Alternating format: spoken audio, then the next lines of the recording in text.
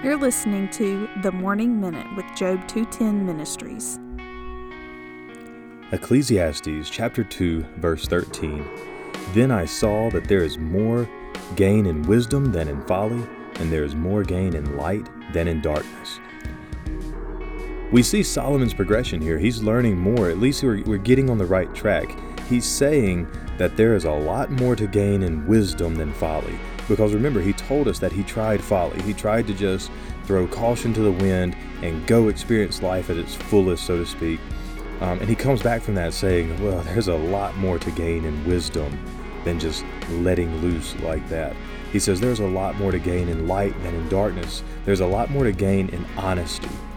It may not necessarily be a monetary gain in honesty, but there's an integrity gain. There's a respectability gain. There's a reputation gain by performing things in light rather than in being sneaky in darkness. And I think there are a lot of things there that we can really learn from by focusing on wisdom and honesty and integrity rather than folly and deceitfulness and darkness.